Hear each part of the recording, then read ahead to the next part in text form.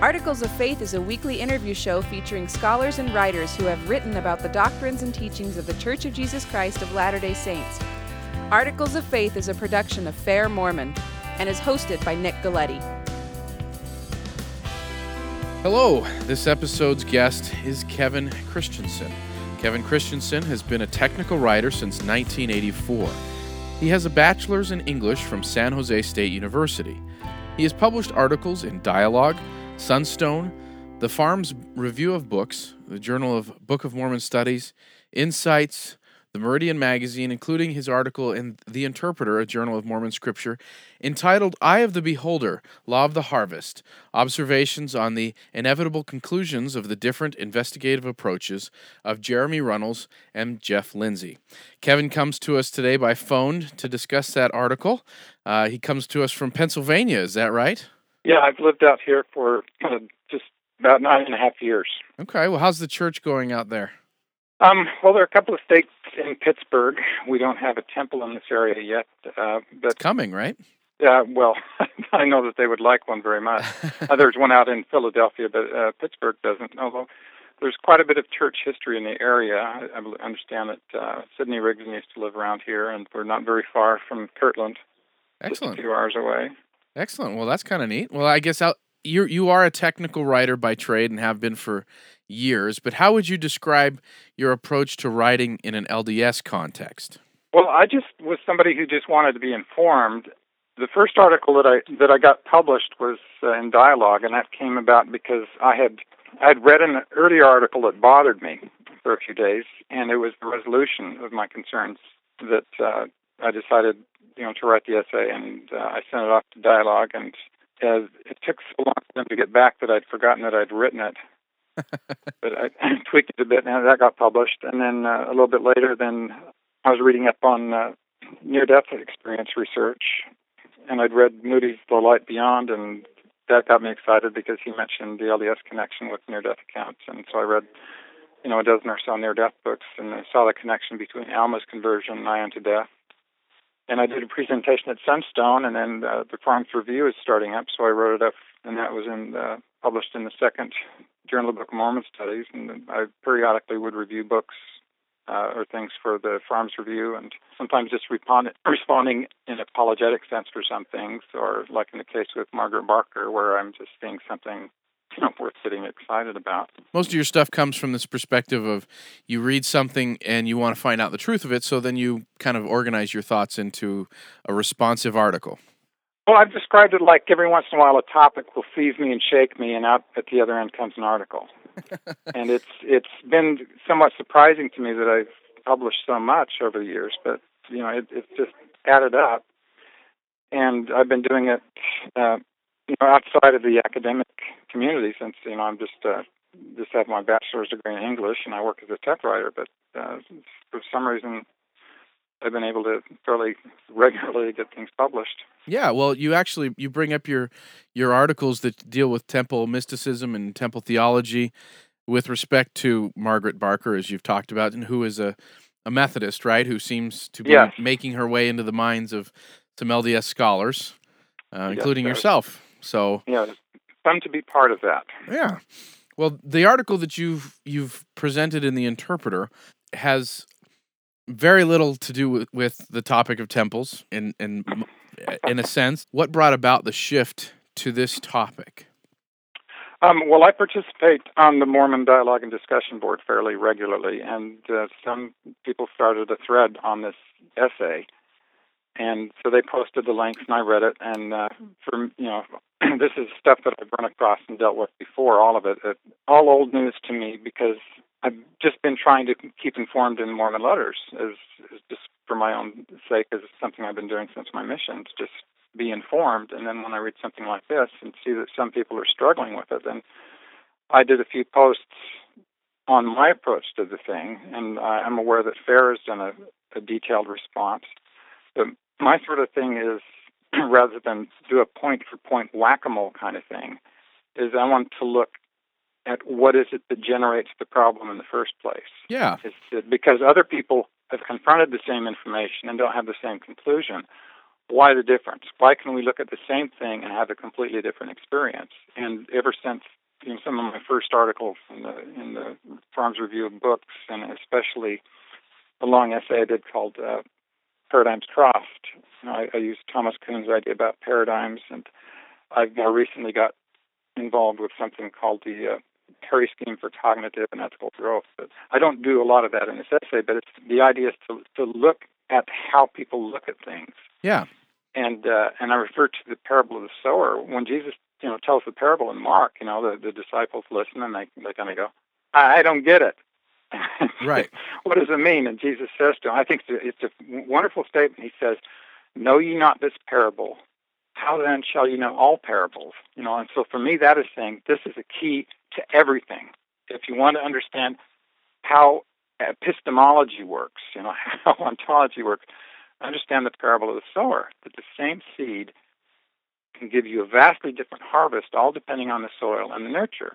So if someone gives you a perfectly good seed, and you put it on an anvil and start pounding it with a hammer, and you start saying, grow, I'm hungry now, you're not going to get much of a harvest. Yeah. Well, the title again of the article, for those, it hasn't been released just yet, but it should be coming out shortly in the Interpreter. Yeah, it'll be on Friday. Okay. Yeah. So the title of the article is, well, it's perhaps a bit verbose, so I guess it serves as both an abstract and a title. Again, it's called Eye of the Beholder, Law of the Harvest, Observations on the Inevitable Consequences of the Different Investigative Approaches of Jeremy Runnells and Jeff Lindsay. Now, without knowing these two individuals, who are they? Why did you pick them? Why were they the subjects for this article? Well, Jeremy Runnells is this. He describes himself as a disaffected Latter-day Saint, and he read an account of a talk in 2012 that said that people were leaving the church because of information on the internet. So he was disturbed by that. So he spent a year investigating, and managed to lose his testimony over that year of investigations. And his CES director asked him to explain why. So he produced this 83-page document, and then some of his friends said, let's put it on the internet. So it went out there and apparently went viral.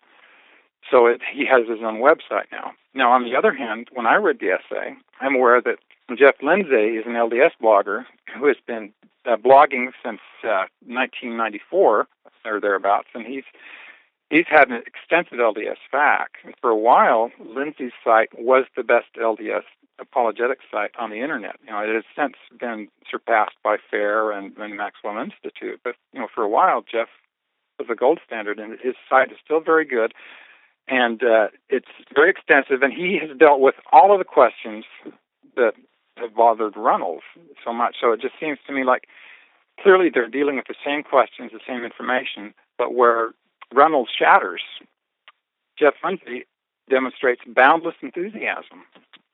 So what makes the difference? It's like seeing a rainbow. You have to stand in the right spot and have the light coming through, the droplets of water in the sky to be able to see it. So it's a matter of perspective. And sometimes it takes time to get yourself into that position. What I've done myself is I've done three things. Whenever I run it, I keep my eyes open, I give things time, and I re-examine my own assumptions every now and then. And the alternative to doing that is to not keep up with things, to insist on final answers now, and to never change your thinking. Those kind of decisions have consequences. You seem to put on a sort of spiritual doctor, or maybe even a spiritual mathematician kind of hat as you write this article. I won't call it an autopsy or audit of Jeremy Runnells' spiritual journey, but rather an analysis or a diagnosis of how one comes to negative conclusions. Yeah, I think diagnosis is a good word. It's the gnosis is for knowledge, so it's figuring out why is it that he's seeing what he's seeing, and to understand that. And we can do it with compassion. It's not treating him like an enemy or something, but it's understanding. If a person is saying here, I'm having a crisis of faith over these reasons, I take it for granted that for the most part, the critics of the church are being honest. And they're saying, this is what I'm seeing. Well, so what I want to do is understand, okay, why are you seeing that and why am I seeing this if we're looking at the same things? And it usually has to do with things like background expectations and sources and patience and the ability to step into a different framework sometimes. I refer to Thomas Kuhn's book quite a lot in my writings, The Structure of Scientific Revolution, the importance of the paradigm, the framework in which you place the information that you're dealing with, and what can happen if you change that framework. For example, one of the examples that I give in the essay is, say I live in Pittsburgh, and if I say I've lived near Pittsburgh for 9 years, and I once attended a professional football game. So the image that can come to mind is Pittsburgh Steelers, Three Rivers Stadium. But that's not true. I have to add a little more context. When I lived in Liverpool, England, I once attended a professional football game. And Soccer. That changes everything. Yeah. The different football game. They called it football. They didn't call it soccer. Yeah. That was their word. But it's a different set of rules, a different game, a different style of play, different equipment, and everything changes because of the context. And this is something that you can't know the difference context makes until you've been there, until you've had that experience of stepping into that different framework. So a lot of the brittleness that some people have comes from that inability to shift their perspective. Well, I want to actually read a paragraph that kind of is an example of that from your article. It says, quote, "The familiar fable of Henny Penny, also known as Chicken Little, makes a related point. In the fable, a chicken interprets the fall of an acorn as evidence that the sky is falling. Another interpretation of exactly the same event would be, the sky is not falling, but just an acorn. No big deal, no crisis. Acorns fall from oak trees all the time. It's natural and to be expected." Another character in the more cautionary versions of the fable, Foxy Loxy, sees not a crisis or a non-event, but an opportunity to exploit fear and ignorance of his own gain, for his own gain. Same data, different interpretation. The information does not speak for itself, but must be interpreted within an informational context and a conceptual framework, end quote. So this is where it echoes your title, The Eye of the Beholder. How we see things informs our decisions and that sort of thing. But one of the things that you kind of imply with this is that the Chicken Littles, if you will, their interpretation of the sky falling is not the acorn's fault. It's not the tree's fault. These things just happen naturally. So how then does this play into viewing the Jeremy Runnells of the world, for that matter, the Jeff Lindsays as well? Well, Jeff Lindsay doesn't panic. If I run across something that I don't expect, the first thing that I should say is, "Oh, that's interesting. I didn't expect that. I wonder what I should expect." It's to give things time, and once you give things time, then you can step into another framework that says, "Oh, okay, now I understand that better. I can understand why I didn't understand, why I had the previous experience." And if I reframe my own expectations and I get a little bit more information, then I can look at the same information and have a very different experience. And in my studying of the gospel, since I got real serious in 1974, I've had that sense of expansion come many times. And for me, that's the fun of being a member of the church, and why I like to do scholarship is because I like that feeling of having my mind expand and my understanding increase. And that's a very interesting conclusion, because I know that I've heard a lot of people, when they come to the different conclusions, the Runnells conclusions, it's that they're in the enlightened position, and yet here you are saying that you've maintained a faithful position, but yet you're the one that's feeling expanded. How is it possible that both can have the same response? Well, they do. So the key to things is, which I don't get so much into this way, but I have in others, is Thomas Kuhn's book, The Structure of Scientific Revolutions, gets into why is it that you can decide one paradigm is better than another. It's not like, well, all things being equal, whatever interpretation you choose, that's your truth for you. But Kuhn talks about why one paradigm can be preferred. And so he comes with these values that are not paradigm dependent. It has to do with things like the accuracy of key predictions and the comprehensiveness and the coherence and the fruitfulness of it. Just when you try it, if you start to see things that you never would have seen otherwise, and the simplicity and the aesthetics of it and the fruitfulness of it. If you try it, and if you start to learn things that you never would have seen otherwise, and the future promise.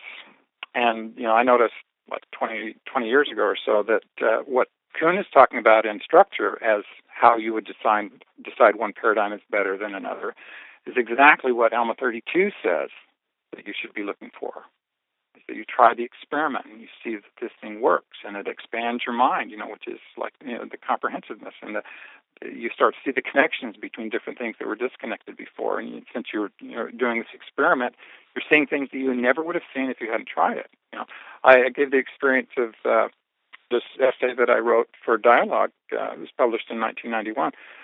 If the crisis that I had at that point had destroyed my faith and I just bailed, all of the things that I've written since then never would have happened, and I wouldn't have known what I was missing. Now to me that's scary.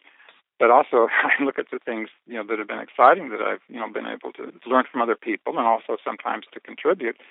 There's this excitement of it. So, I've learned by experience that, when I run into something I don't know, that, there are some really, really smart people in the church and that have investigated these things. And if I just pay attention, then I'm going to have a lot of answers. I'm going to stand on the shoulders of giants. Yeah. And if I do that, then I'm going to see a lot further.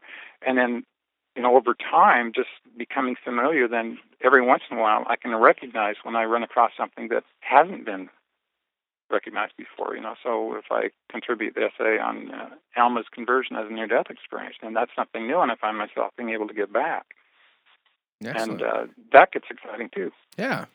Well, you talk about this idea with the mind expanding and coming to know more knowledge than you would have otherwise. And it's interesting that you point out that the arguments that were presented in the CES letter, the infamous CES letter, are really old arguments. And it almost seems as if those that have taken an anti-position have progressed very little in finding things wrong with the LDS faith. Now, you make an argument in your article, or at least you point this out, that people that present complaints on a given topic, such as the veracity of prophets and prophetic teachings, they rarely offer an alternative definition. They simply are there pointing out how we're wrong, not so much that they're right. Is that a fair assumption? Is that how it seems to appear? Yeah. Well, sometimes one of the things that I've noticed is that once people decide, I'm going to face the problems. I am no longer going to be naive. I'm going to go out there and face problems. If you have that attitude, once you found a problem, you're done. Once you found something that looks bad, and people said, here's something that's disruptive to LDS faith, and you found that, and there you are facing it, and you're having this experience of facing the terrible truth, then you're done. You've got what you're looking for. You've found it. On the other hand, if you're looking for answers and understanding, you're not done. That's just the first step. And Kuhn talks about how a lot of science is done with the process of puzzle solving. Is basic science is done with, you have a paradigm and you just want to understand, okay, here's an observation that we don't know how to fit into our understanding of the world yet. This is where we work on it. And he says that to be able to do that, you have to live with this essential tension, is his phrase for it. You have to deal with the things that don't fit. But you do so with this idea that you're going to make some reconciliation, to kind of come to an at-one-ment with it in that sense. And I think it is connected with what Jesus is talking about with atonement. It's bringing things together and incorporating all things into this one great whole. And that takes some more time, and it takes a willingness to change your understanding and re-examine your own assumptions and take the beams out of your own eye and allow growth and change to happen, rather than just stepping back and congratulating yourself for having the courage to face the unresolvable problem. Yeah. Now, of course, if someone resolves the problems, then they're just an apologist. They're no longer a hero of the emancipated mind. They're just an apologist, and that's doesn't seem as heroic. So there are things in the attitudes that affect how a person is actually going to conduct their investigation. You go through the article, and as you said before, it's not that you bullet point, point for point everything that Jeremy Runnells puts in his CES letter, but you do go down the row and hit some of the points, and you give some feedback, but it's done in respect with the the faults of how he approached his arguments. So we don't need to go into the details of each one of those, but perhaps you could kind of give a list, an overview of some of the topics that you address, and then maybe we can focus in on one. Okay. Well, he starts his very first thing has to do with errors in the translation of the Book of Mormon, and so he zeroes in on imperfection. And for me, at this point in my writing, I understand exactly what's happening there.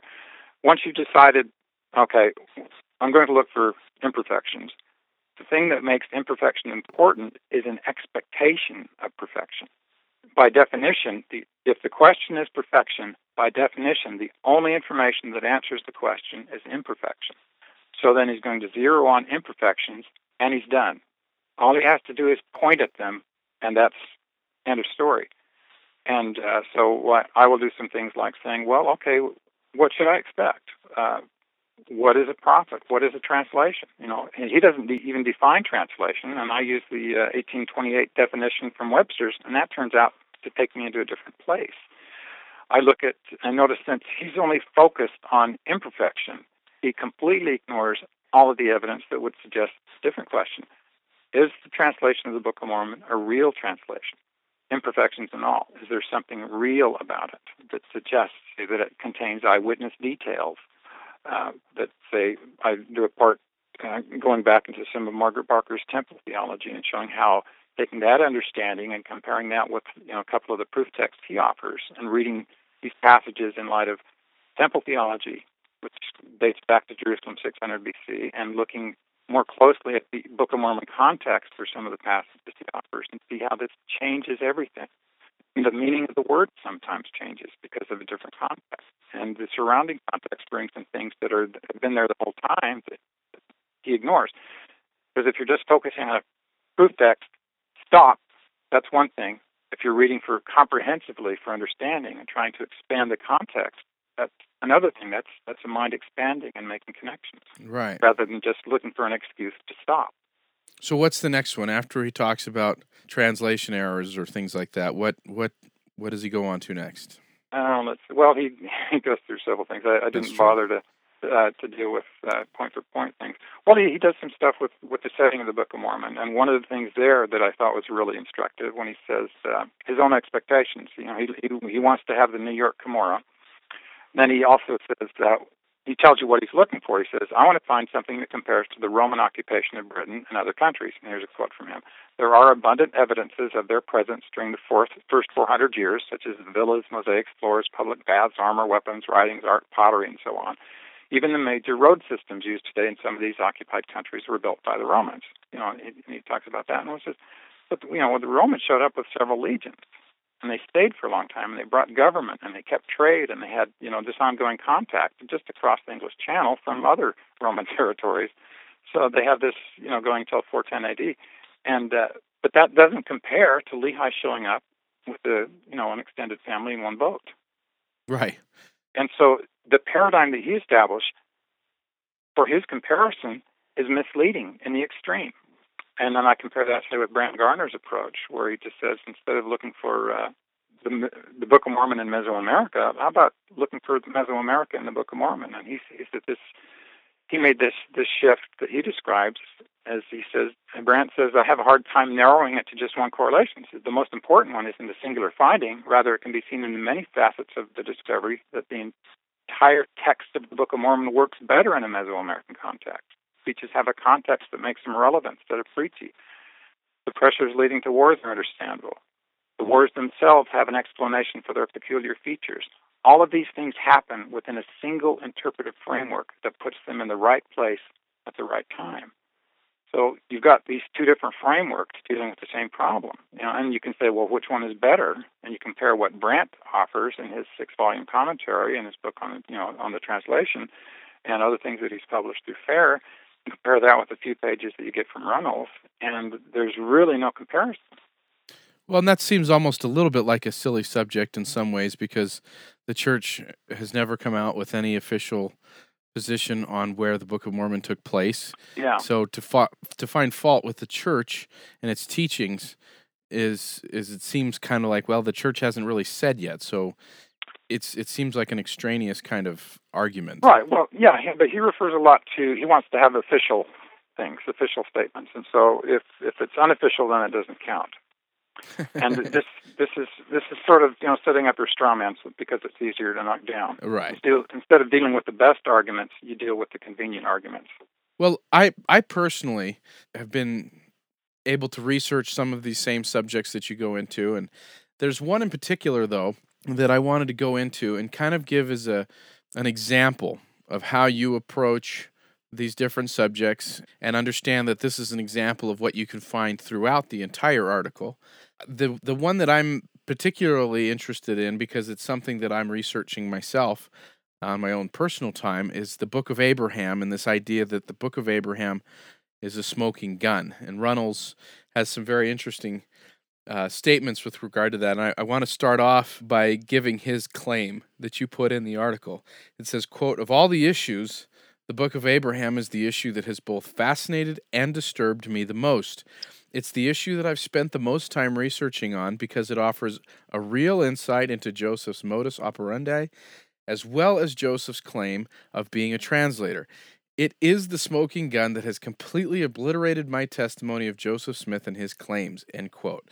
Now, that's a heavy indictment, right? But why is this statement in and of itself quite telling as to what has gone into his research?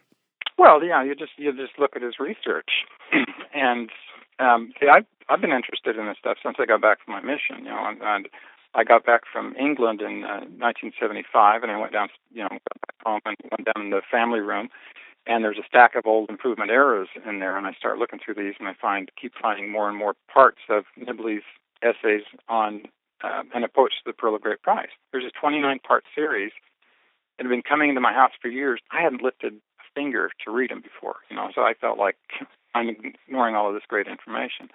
Shortly after that, after I got home, then Nibley publishes An Egyptian Endowment, which I bought and read. I had actually read that book, which takes some effort. I went through the old BYU Studies articles and the dialogue articles on the topic, things in Sunstone and things that have been published over the years in the Farms Review and various incarnations. And I got various books by different people that have their PhDs in these LDS Egyptologists.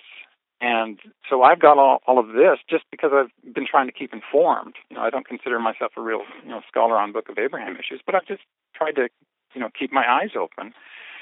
And I compare what I've done with what he says is his most crucial and time-consuming issue, and he's got 6 pages, and it's mostly just graphics pulled from a single anti-LDS site. And most of the critical information is attributed to unnamed Egyptologists. So when I'm looking at this, I'm thinking, I know a lot of stuff that he's not telling me. It's just this sense that I'm bringing a lot more to the table than he is. And it's just a matter of me just trying to have been informed over the years. And I know that some of the things that he really gets upset about, there were even articles published in, like in the Ensign that Nibley did on, Runnells is upset about what Joseph Smith identifying the figures in facsimile 3 as males, as Pharaoh and the Prince, when, he says, well, that's Hathor and Matt. Well, Nibley had talked about that in the Ensign himself. And, I quote Michael Rhodes on some of this stuff, and I quote, it's a good example to compare what Jeff Lindsay has done. Lindsay quotes Nibley's research in Abraham in Egypt, where he goes through in specific and shows why, the Egyptian court ritual in which they would dress, the prince and Pharaoh could dress as Hathor and as Maat because of their association with the authority that Pharaoh would claim. So that there's going into the cultural background. It's not looking at it like a 19th century American, or more typically nowadays it's a 21st century whoever person looking back at these things and saying, well, that's not what I expect. Getting out of our comfort zone and say, well, what about the Egyptians, or what about as Kevin Barney would say, well, what about Jews and during this period when the papyrus come from? What would they do with this kind of material? And that kind of contextualizing changes things. So to put it into perspective, at this point, let's just say the one argument that he makes is that Joseph Smith makes a claim that a certain figure is a male, and Egyptologists are now saying that these were female figures. Bam, Joseph Smith's wrong. He's got the gender wrong, and so. But where does the authority of these Egyptologists come from? Where are they drawing this from? Does Jeremy Runnells even know, or is he just kind of as blindly taking that information as he accuses faithful Latter-day Saints of taking? Yeah, well, just about typically applies it all to just Egyptologists. And there are three cases where he quotes somebody, and the quotes tend to be from the 1912 attacks on the Book of Abraham. Those are the only three things that he quotes, and he doesn't really tell you who these men are and why what they said was important and whether anyone responded to that, or that there are any LDS Egyptologists, or he doesn't even, for this identification thing, he just goes to Wikipedia. And, I quote from some articles that Lindsay had done on his website dealing with these exact same issues, and Lindsay quotes Nibley's book and several other things. And I didn't refer to in my essay that, Lindsay has even more recently done an essay where he goes to Wikipedia and he uses other articles in that to show this practice of... Which is hardly exhaustive research. Right. It's just the sense that how much effort do you spend? If this is the thing that troubled you most and you spent the most time on, he doesn't show his work. He shows other people's work, and he takes that at face value, and, game over, end of story, let's all pack up and go home, and that's it. But it seems to me that if I'm just basically an interested amateur and I'm just trying to, keep my ear to the discussion, and I know thousands of pages of material that he's not even mentioning or dealing with or addressing, then I see that it's not the information that's really the problem. It's the persistence and how much effort are you willing to devote to defending your faith, and who do you ask? Do you just go to the antis and trust your case to the objectivity of the prosecution? Because after all, since they're not apologists, you can trust them. Right. Yeah, they're the honest ones, right? Yeah, they're the honest, and there's that kind of assumption that they can be, uncritical of the critics and dismiss us just because, they're apologists. And if they're an apologist, then you don't even have to examine, their sources or their arguments or the material that they bring up. You can just brush it off. Yeah. Because, Egyptologists, whoever they are, whichever ones. And we do have our critics, and we got, a few of those are Egyptologists. But they're not the only game in town. And there is some really interesting stuff going on with the Book of Abraham. That if you're going to put all the information on the table, which he says that you should do, and I know this stuff is on the table, and one of the things that affects, whether I'm persuaded by something like this is because I know things they're not telling me. Yeah. It's important. That has to do with, in the earliest English translations of the Testament, or rather the Apocalypse of Abraham, appeared in the Improvement era. Yeah. And this was really surprising to find out because some LDS students had read this in German, and they realized, this sounds a lot like Abraham's vision of the preexistence and the description of the facsimile and the interpretation. That's very interesting. Latter-day Saints ought to be interested in that, so they did a translation and published it. And that's something that ought to be on the table instead of just saying there's no reason to even take, to even consider anything about the Book of Abraham. It's all gibberish. Well, let's consider this this story just a little bit longer. This idea of the Book of Abraham is kind of a smoking gun.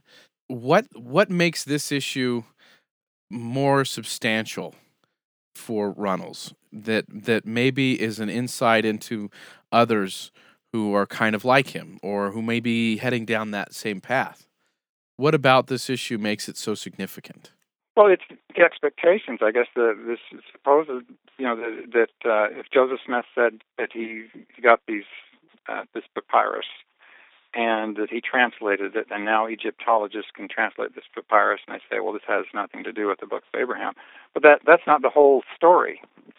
The whole story is, what about all of the papyrus? What about how Joseph Smith does translations? What about the situations where he's done translations like, the Book of Enoch, where he never had the manuscripts? What about the fact that when he did the Book of Mormon, translation, everybody agrees that he wasn't looking at the Book of Mormon text.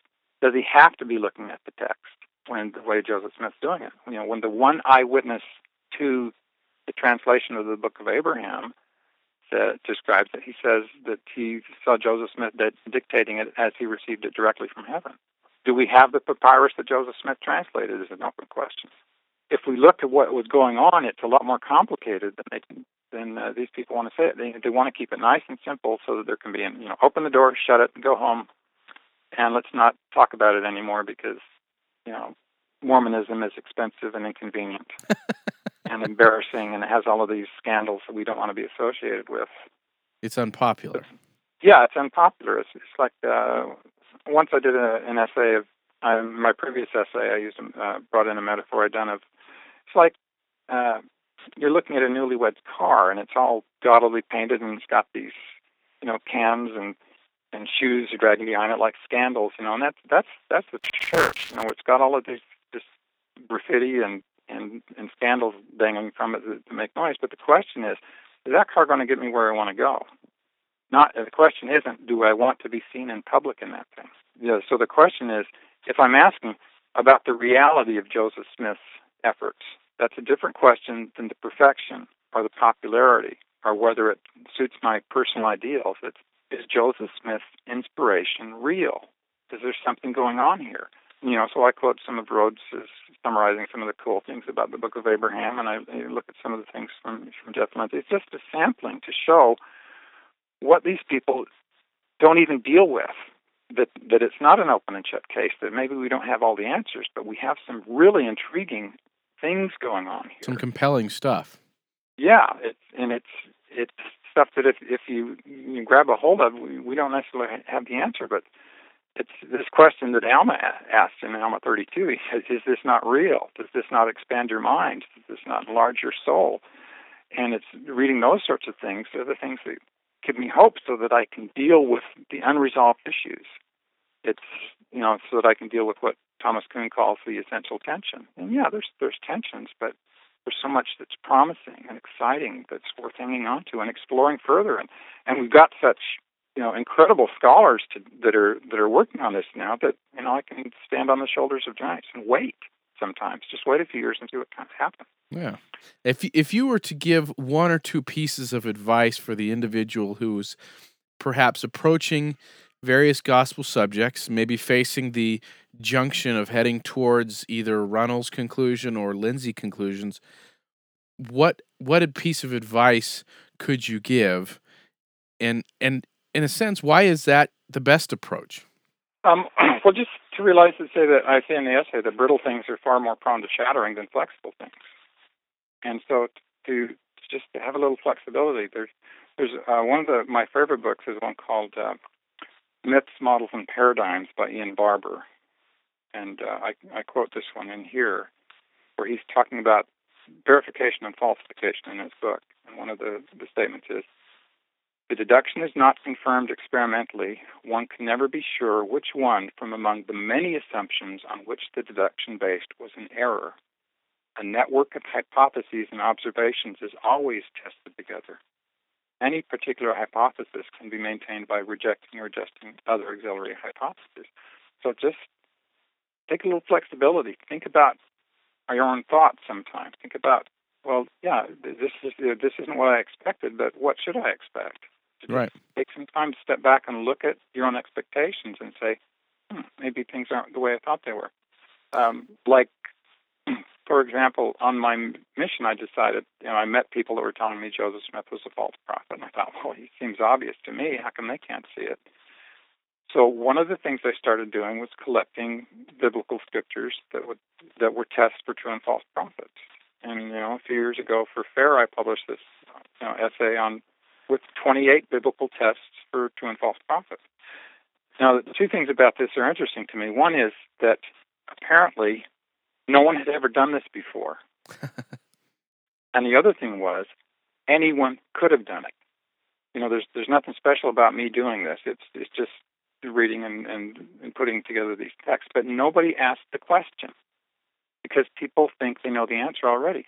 Sometimes we have to ask, how much, do we really know what we think we know? And some of the things that helps us is when we go on missions and we go into a different culture, it just rattles us a little bit, and we start to think, well, maybe things aren't the way I always thought. And that I think we need to experience that sometimes to just rattle our cages. It's some people can jump in and drown. Well, I never drowned because I never jumped in the deep end without learning to swim first. And by the time I, read things that were really seriously challenging, I'd read a lot of the apologetics, and I found that had prepared me. And if I just decided, well, I want to go out and face the problems, then I don't know. It may have been different. So in a way, you're almost making the assumption that Runnells perhaps was not sufficiently inoculated? Definitely, yeah. It looks to me like he was extremely naive.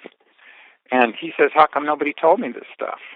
And which is a pretty good question, but, my answer is they probably didn't know, because most people don't know. And if you assume that they're holding out on you, that's one thing. But if I'm assuming they probably didn't know, then there's nothing for me to resent. Yeah, you're not a victim. I'm not a victim. Yeah, this is just the way people are. People don't know this much, and I have certain understanding of the kind of people that, say would thrive in an institutional environment and get a job working for CES and what their constraints and priorities are. And I say, yeah, I understand that. I can sympathize with that. But the church is bigger than that. The church is, also includes, Hugh Nibley and Daniel Peterson, and it includes Steve Ricks and John Tvednes and, people even like Eugene Feach, and there's even there's me, and there's Terrell Givens and his wife, and there's just all sorts of things. There's some incredibly smart people out there in the church, and one of the things that would excite me about the Farms Review is who they would get to review these books. Sometimes, yeah, the range of expertise out there, and it's something that's tremendously exciting to see who's out there and what they can teach me that I never would have figured out by myself.